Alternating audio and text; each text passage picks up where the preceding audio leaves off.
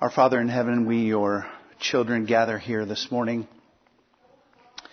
to study about you, to learn more about our triune God, to learn and to have confirm for us truths that have been wrestled with, bandied about, argued over for centuries. And Father, you've refined the church's thinking. Help refine our thinking, we pray today. Help us to better grasp your love for us and better grasp the work of our Lord and Savior, Jesus Christ, in whose name we pray. Amen. Well, so I thought I might start, I think we left off right at the end. Man, that is a bummer. Look, right at the end of chapter 9. I just start with a mystery scripture because I like to do this. And for all you parents, if you're not using this scripture, I don't know, what you're doing. Let me go to Deuteronomy 29:29, and I'll even give you the secret Steve translation here in a minute. Deuteronomy 29:29. The secret things belong to the Lord our God. We know that part, right? And here's the Steve translation. I used to say the secret things belong to Dad, because that's the way I ran the household, because I wasn't, always open to discussion. But anyway, the secret things belong to the Lord our God, but the things that are revealed belong to us and to our children forever, that we may do all the words of this law. So when we read, or, when we talk about things like this, some people go, why are we even doing this? Because these aren't secret things, and because the things revealed belong to us. Why? So that we can study them, so that we can know them, so that we can better love God and better keep His law. Okay, so number 22... And by the way, if you don't have a quiz from chapter 9, I have one or two left, if you want to raise your hand. And then we'll get to chapter 10 in a minute. And if you've never seen the double consubstantiality,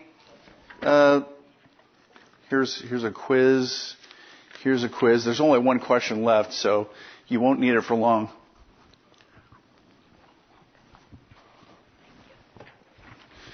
The double consubstantiality handout, I probably will want to make more, and you're probably like, what's double consubstantiality?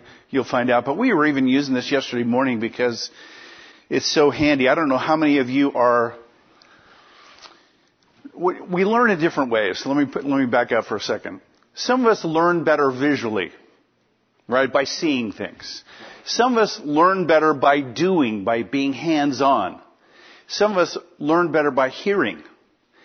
And so one of the things, because I'm very visual, and this double consubstantiality handout has just the simplest. In fact, if I had a whiteboard or a chalkboard, I would draw it up here because I'm not an artist, but I could do this.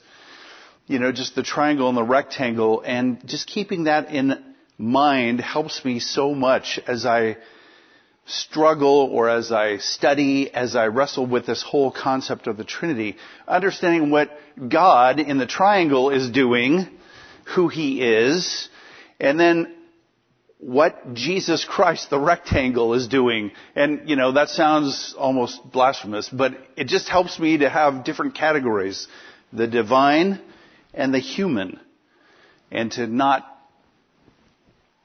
conflict with those two, not conflate them, not put them together.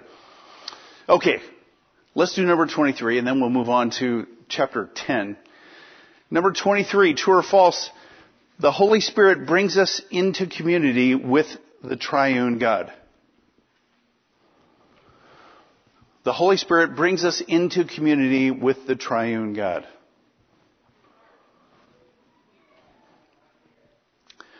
I have no hints, and I have no coffee. So,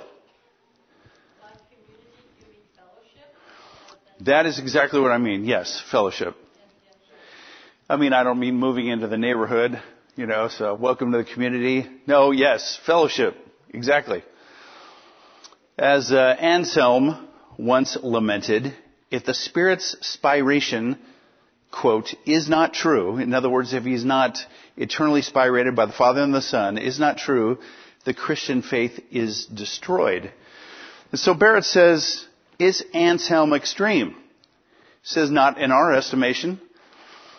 For if the Spirit does not proceed, if he is not spirated from the Father and the Son's divine nature, then how can he give to us, poor, needy, and helpless sinners, all the benefits of salvation the Father has in store for us, all the riches of redemption the Son has purchased for us? In other words, if the Holy Spirit is not divine, if he's not a divine person, if he's just a force, then how could he possibly grant us everything that the Father has in mind for us and that the Son has won for us?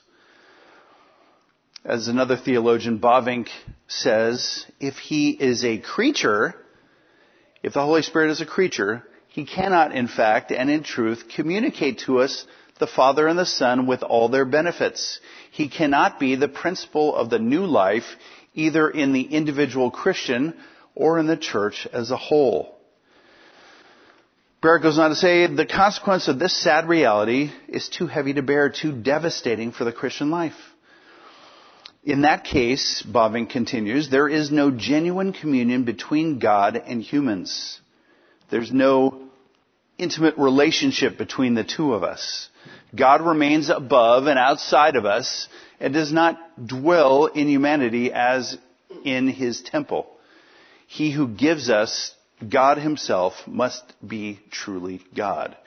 In other words, in order to give us the gift of knowing God, he has to be God himself. Barrett says, if the Spirit does not spirate from the Father and the Son's divine essence from all eternity, if he is not breath, which is what it means, that he's breathed out essentially by the Father and the Son, if he's not a gift and if he's not love, then the Father and the Son have no Spirit to give us, no Spirit to indwell us, no Spirit to sanctify us, and no Spirit to bring us into communion with the one who is simply Trinity. And so we end chapter 9. Okay, now nobody has chapter 10. Are there any questions or comments about chapter 9? Nobody has chapter 10 because I held them secrets. I feel like, an award show where they have this envelope and they hang on to it and then they open it up and reveal it. Now chapter 10 can finally be revealed. All the secrets of chapter 10. Yes, I see that hand.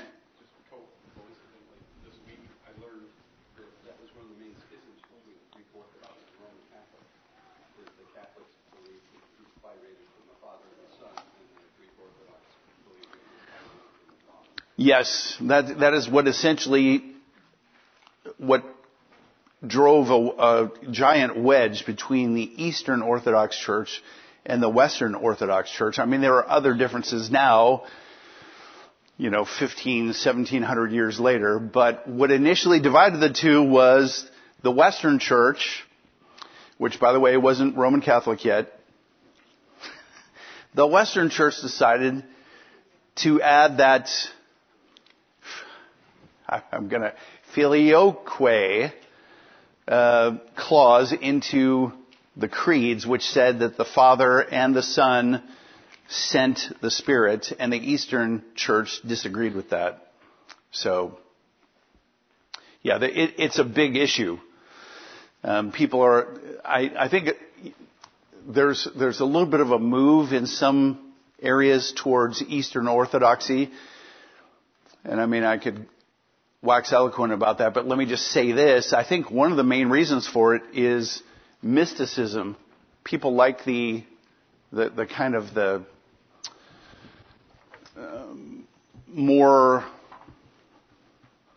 spiritual, less well-defined aspects of Eastern Orthodoxy. And some people also find great comfort in the fact that they have more icons, meaning more idols to worship. So I don't really understand that personally. Okay, inseparable operations. I guess maybe we should take a moment to define that. Or, you know what, if we have we have definitions right here and if you didn't get these spiffy sheets, I probably should hand some out next week. Inseparable operations. Let's see if he defines it. He does. Since the persons of the Trinity are indivisible in essence, there's one essence, right, that they all share, all three persons of the Trinity. They are also indivisible in their external operations. Having the one simple will in common, they perform a singular act in external operations. So, well, that was easy. So now that that's clear, let's move on. What does that mean?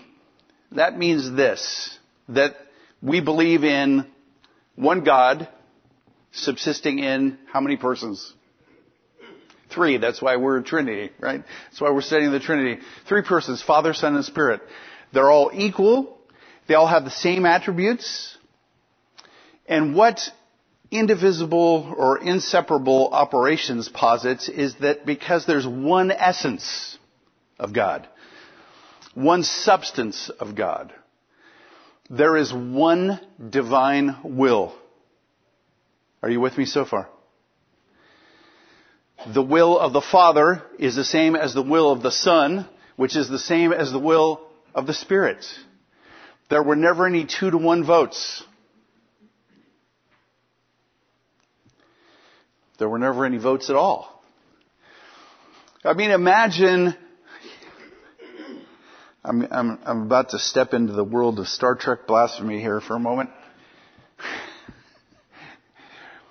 How many of you are married in here?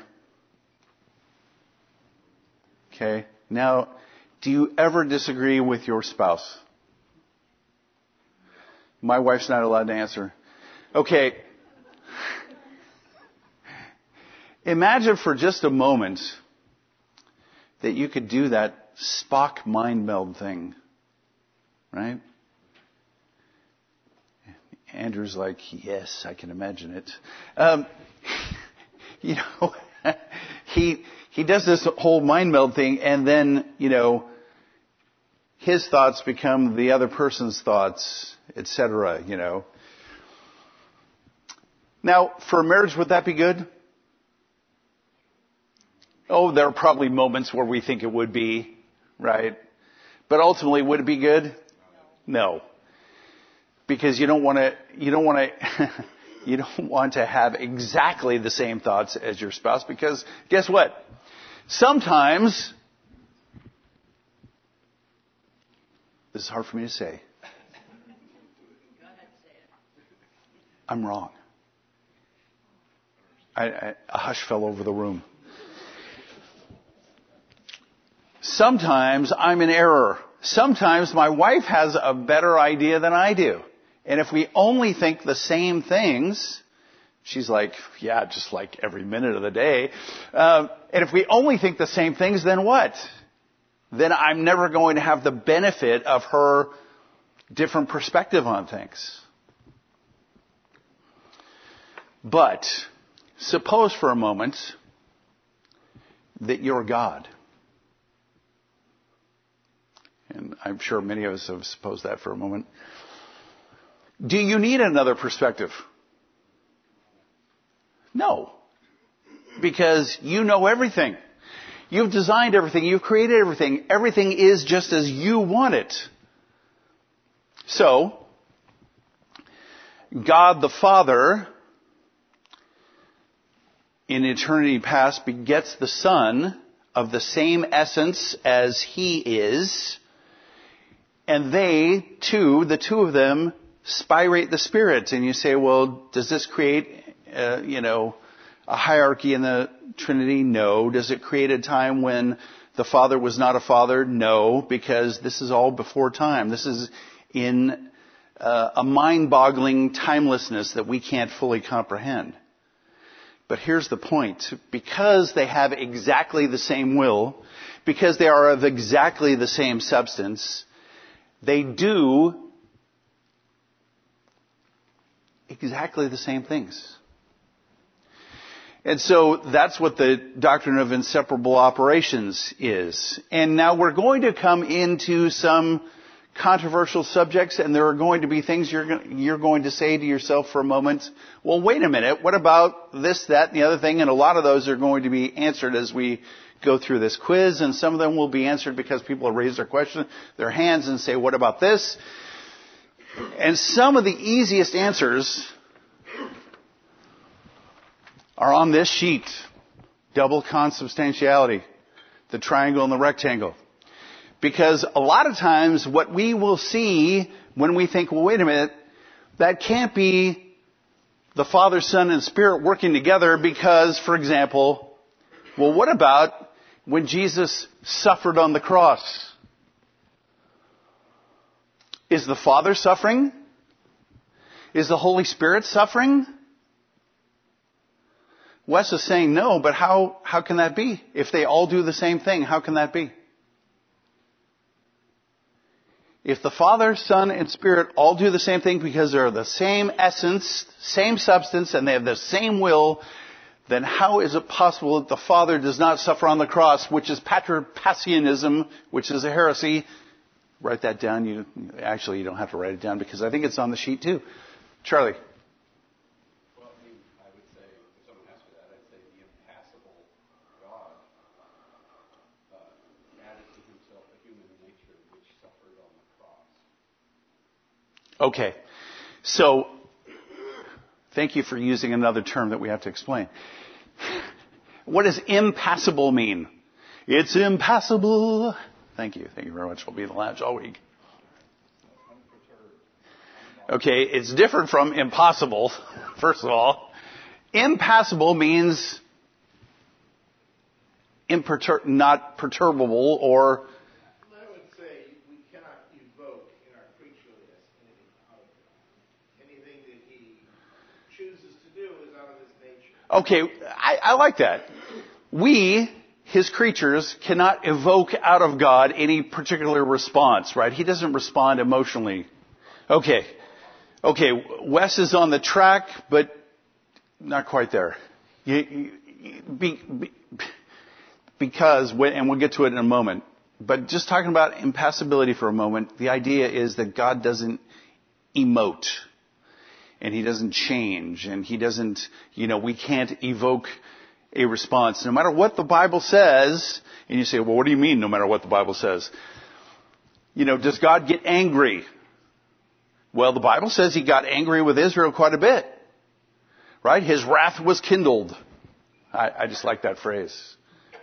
Why would the Bible say his wrath was kindled if we can't evoke a response? Charlie? It's dealing with his decretive will and his legislative. Okay, his decretive will and his legislative will, two more terms that we have to now define. That which he decrees and that which he has ordained from all eternity. But more importantly, I think what we have to understand is when the Bible says, for example, God repented. What does that mean? Could God change his mind? It's language of accommodation. In other words, so that you creatures can understand, have some kind of picture of what's going on, I want you to I'm going to use language that accommodates your way of thinking. But we know that God does whatsoever he pleases, that if we look at Ephesians 1 and other places, we'd see that there is one decree of God where he, from the beginning, again in Isaiah, from the beginning he's laid out what will happen down the road, right? He knows the end from the beginning. There are no surprises to God. Now, getting back to where I was going, Andrew. God always acts consistently with his nature. So if God says, if you disobey me, I will respond thusly. Okay. It's not that he's responding, he's just acting. God's very plain about what he desires, which is what Charlie was saying, what he wants, what he commands. And when we violate his commandments, there are consequences, right? Okay. So how is it possible that the Son, let's just answer that question, then we'll move on to the quiz. How is it possible that the Son suffers on the cross and the Father and the Spirit don't suffer on the cross? And here's how it's possible. Somebody sort of said it. Wes might have sort of said it, but let me be explicit. The Son suffers in the cross in His humanity. As the divine second person of the Trinity, does He suffer? No, because He cannot. And you say, well, how's that possible? Because He is a divine person and a human person. And those two persons, those two natures, one person, two natures, I guess is probably more theologically accurate. One person, two natures, but those two natures don't mix. So on the cross, the human nature suffers, the divine nature does not, because it cannot. Okay, so back to inseparable operations, and we'll start the quiz. Number one, true or false? When one person in the Trinity acts, all three persons act. It's true. That's what inseparable operations boiled down is. Barrett says the Trinity performs a single operation because the persons subsist from a single essence and will. In other words, they all have as their, I don't even want to say source. They're all of the same substance. They're all of the same essence. Therefore, they all have the same will. The external works of the Trinity are indivisible. And what that means is how the Trinity, how the triune God acts in time, in His creation. Those things are all done by the Father, Son, and Spirit. And I know that, the wheels are turning in your heads and you're thinking, what about when the Bible says this? What about when okay, we'll deal with those. Listen to what he says. In fact, he's going to help us deal with it right now, Barrett. Yet a particular work may be appropriated by a person of the Trinity in a way that corresponds to that person's eternal relation of origin. Now let's define what appropriation means. Because when we see that or when we hear that, we tend to think, oh, well then, it's kind of like maybe a draft, right? The Holy Spirit says, well, I've got first draft pick and I'm going to take impelling or sending Jesus out into the wilderness to be tempted. That's not what appropriation means. Appropriation just means that the Scripture, the writer of Scripture, or the Holy Spirit working through that writer, I don't even want to say assigns because that just sounds too formal. But He designates a person of the Trinity as taking a particular action. I speak for a living. Taking a particular action. So, the Scripture tells us the Holy Spirit sends Jesus out in the wilderness to be tempted. Does the Holy Spirit, and that's in Matthew chapter 4 verse 1 by the way, does the Holy Spirit do that by Himself? No. And the reason we can say no is because of this doctrine of inseparable operations. Now, it does lead to some mind-boggling things, which, again, the wheels are probably turning if you've had enough coffee this morning, and if you haven't, drink more before you come to class. For example, let's go back to Matthew 4:1, because we never really left it.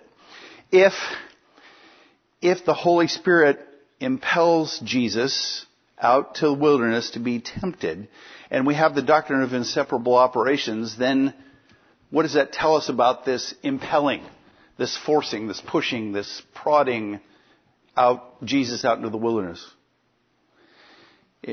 What's that? All three do that, which ultimately leads to a very curious situation, doesn't it? Jesus sends himself out into the wilderness.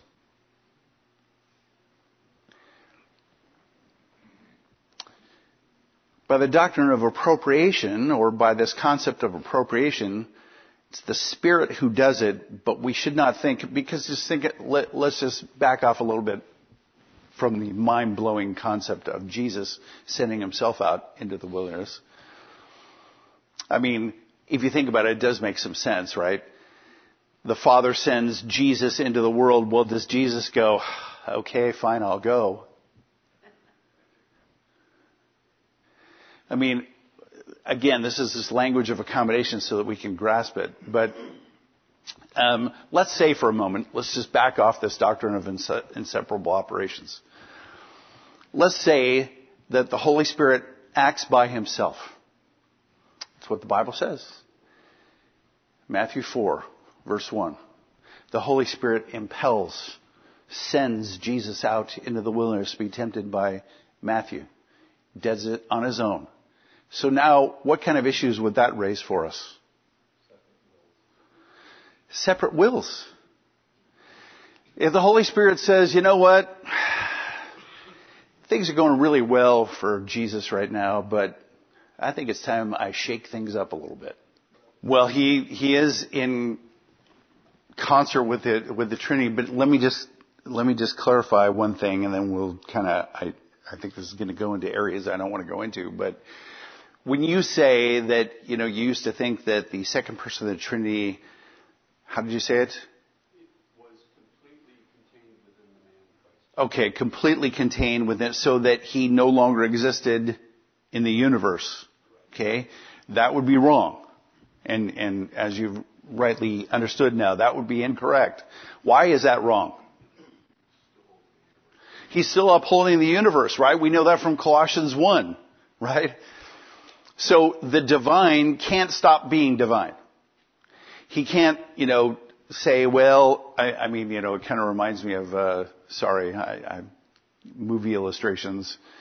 I'm full of movie illustrations. I had one great one about Kevin McAllister, but I decided it was just too crazy to even use. So,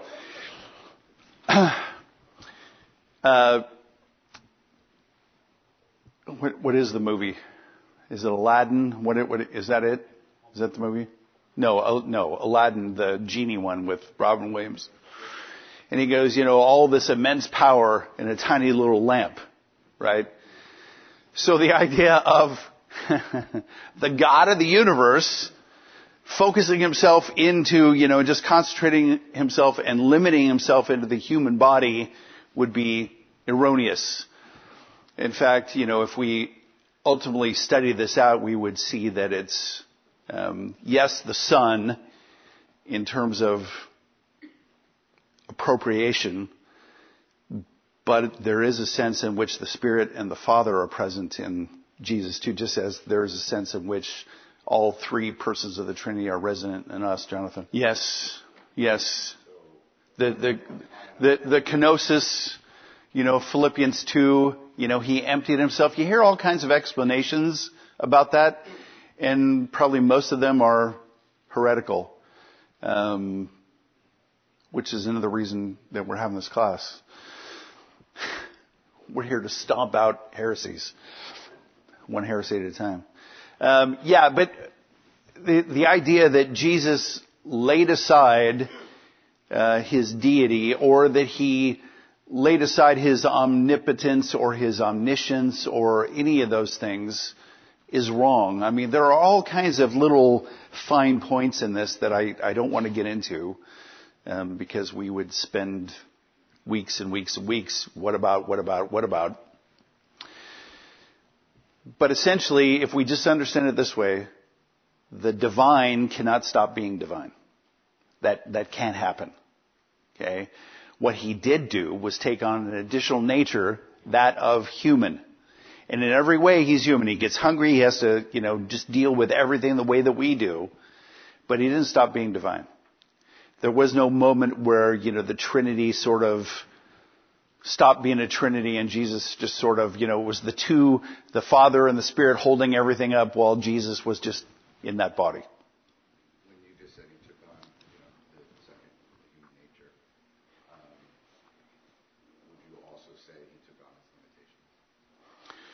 or that human nature with its limitations. Okay, he took on human nature with its limitations, yes, but he's one person with two natures. He's got a human nature and a divine nature.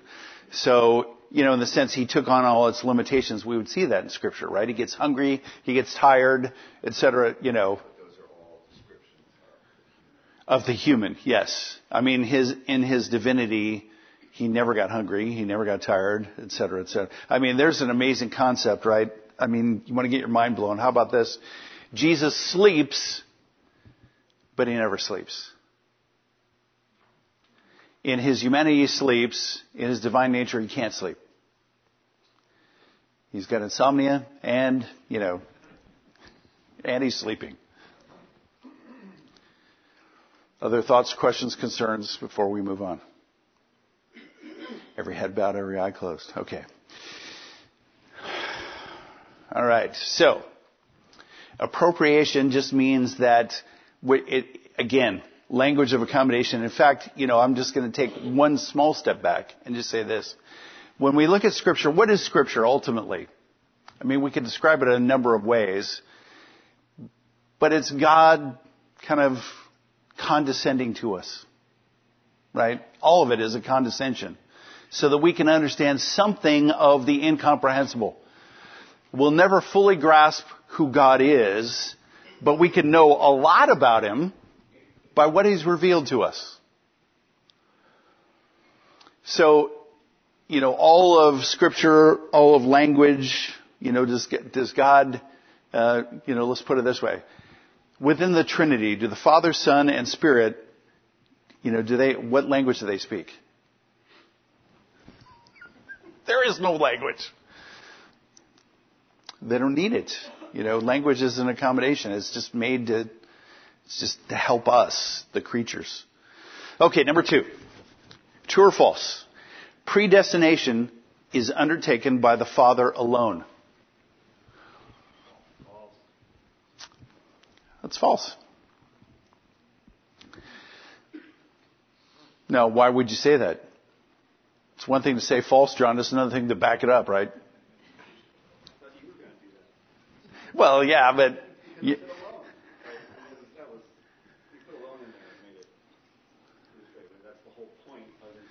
Okay, because I said alone, right? Well, because that's, or actually, the writer of the quiz. Shh, it's a secret. We don't know who did it. Yes, I mean, that is correct. Barrett says this. He says, the sovereignty of God's grace in our salvation is Trinitarian from start to finish, of course. On further reflection, the Trinity is the reason grace is sovereign to begin with. So inseparable are Trinity and grace that Paul cannot describe our salvation without referring to all three persons of the Trinity. What passage do you think he's going to? Ephesians 1 is correct. He says, when I read Ephesians 1, or when I read it, see, it's always tricky when you see the word read, because is it read or read? I mean, English is a complicated language. When I read Ephesians 1 in the past, it was the sovereignty of God's saving plan that stuck out. But when I reread Paul's words, Father, Son, and Spirit popped out with prominent repetition. For example, Paul says it is God the Father who has blessed us in Christ and chose us in Him, in Christ, before the world was created. Verses 3 and 4 of chapter 1. We are elected by the Father and chosen in the Son.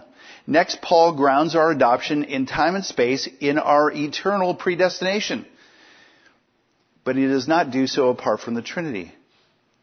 God, the Father, predestined us for adoption to Himself as sons through Jesus Christ.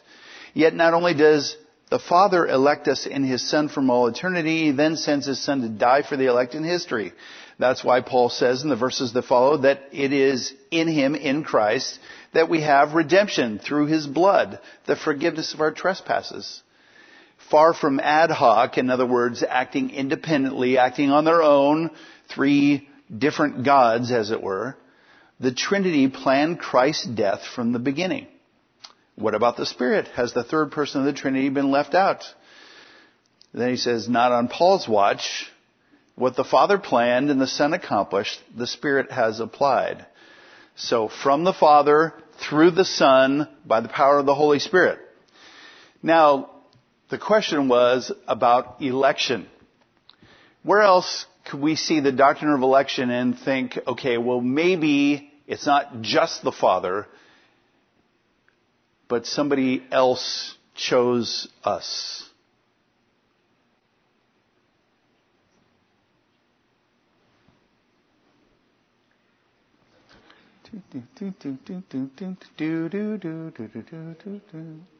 What's that? John 17 is not bad. John 6, what does it say in John 6? I mean, you guys are in the right book. I'll give you that. Okay, all that the Father gives me, but I mean, that still sounds like the Father's electing.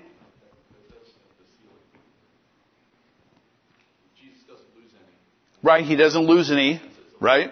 That's right. I mean, he's definitely, yeah, Brian. Okay, I'm the way the Father, no one comes to the Father but by me. How about John 15, verse 16?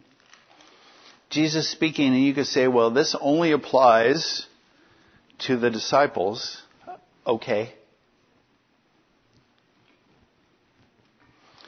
Jesus says, you did not choose me, but I chose you and appointed you that you should go and bear fruit and that your fruit should abide, so that whatever you ask the Father in my name, he may give it to you.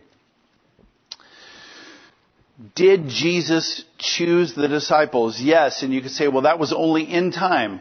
Was it? I mean, because now we're talking about Jesus in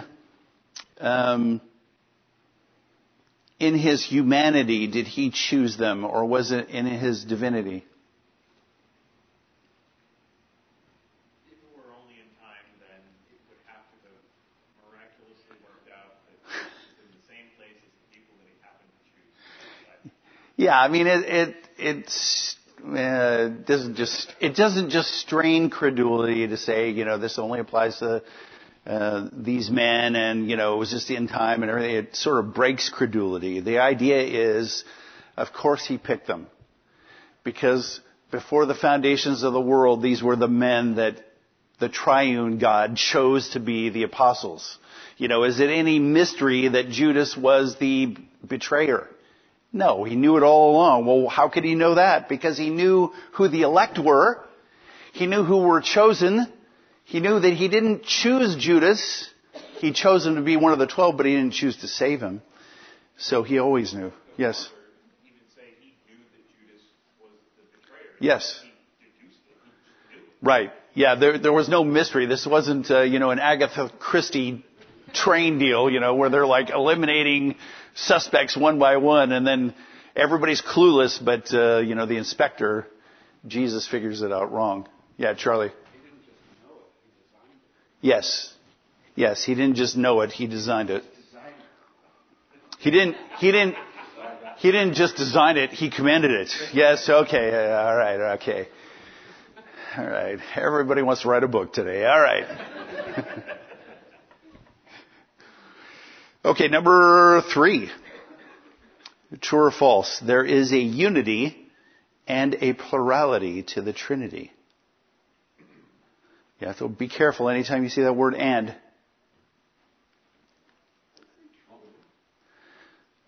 Zook gives me a kind of wobbly true. Yes?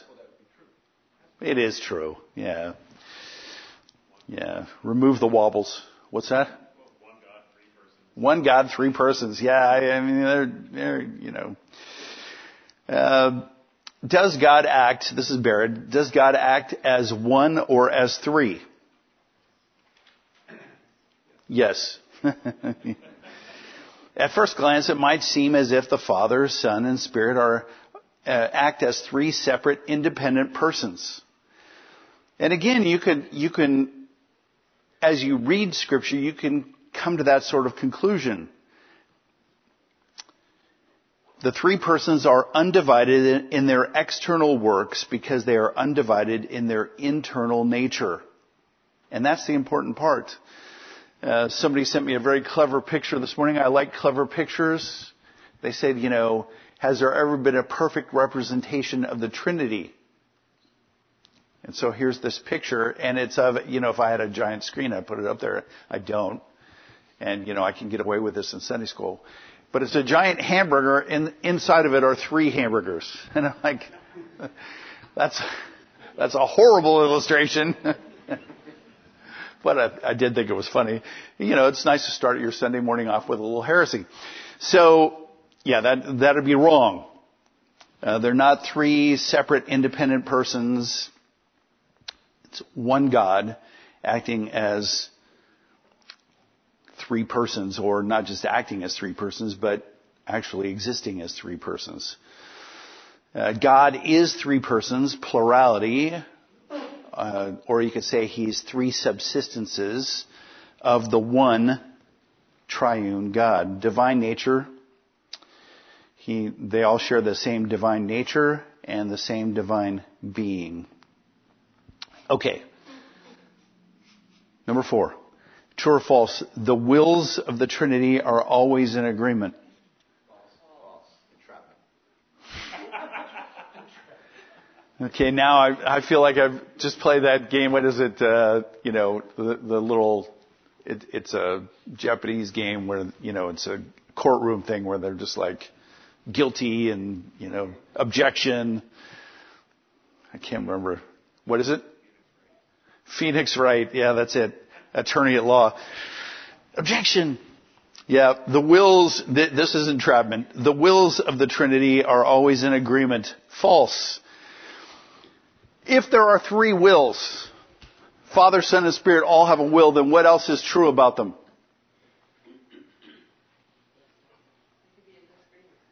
They could be in disagreement.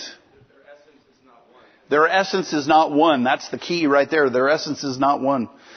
And he says, Barrett does, since God has one essence, he has one will. He must, if he has any hope of remaining undivided and unified in his own being. His one essence and will subsists in 3 persons. Those 3 persons remain undivided due to the one single essence. This is why we call our God simply Trinity, protecting both simplicity in substance, the one substance, and Trinity in subsistence, that they all subsist from the one divine essence. Okay. Thoughts, questions, concerns, heresies. It's not too early in the day for a heresy, Andrew. Okay, another classic illustration, right? In the Garden of Gethsemane, Jesus says, not my will, but thy will be done, right? Your will. How are we to understand that? Jesus praying to the Father saying, not my will, because my will is not the same as your will. Okay, not my will, but your will, Brian. Okay, so in his humanity, okay, the divine nature of Jesus is fully aware of what's coming.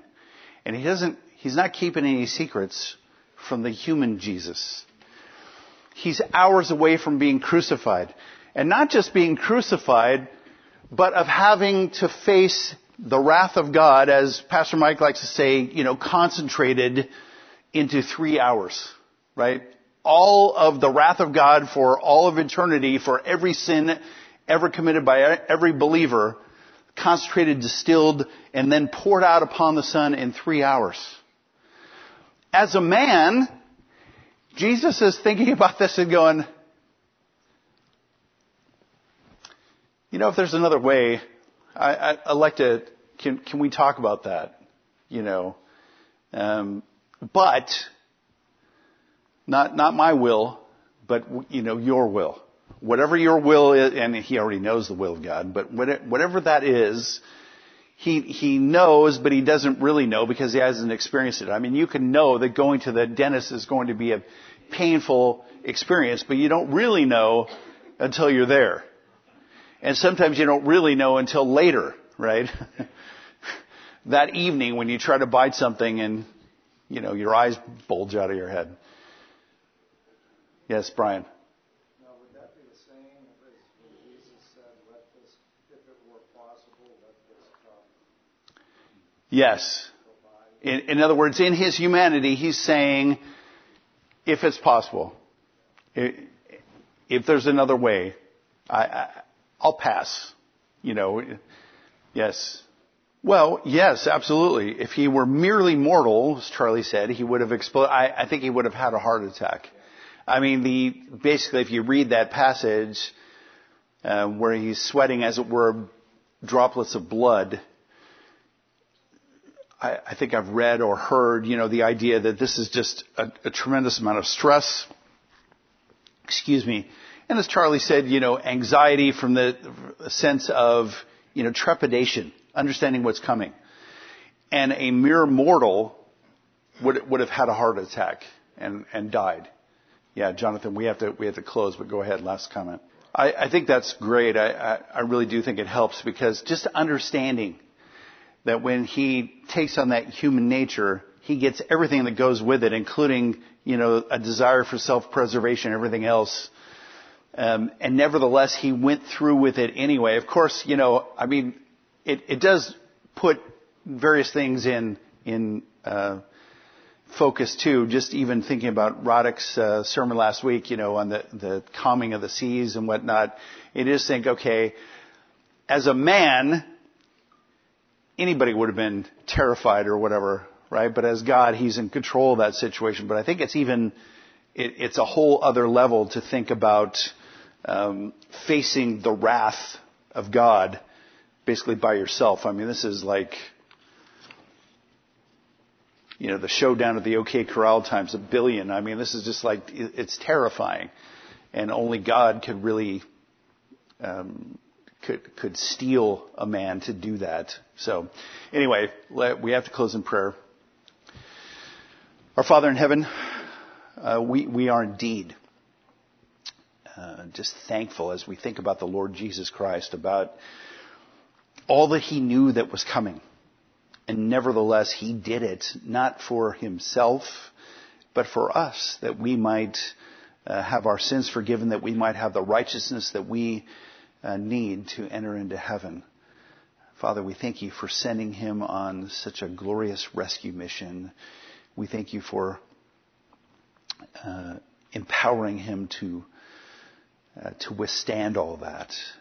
Father, help us to, even as we study Scripture, to think about it more Trinitarianly, to look at it and just think what an awesome God you are. We praise you and thank you in Jesus' name. Amen.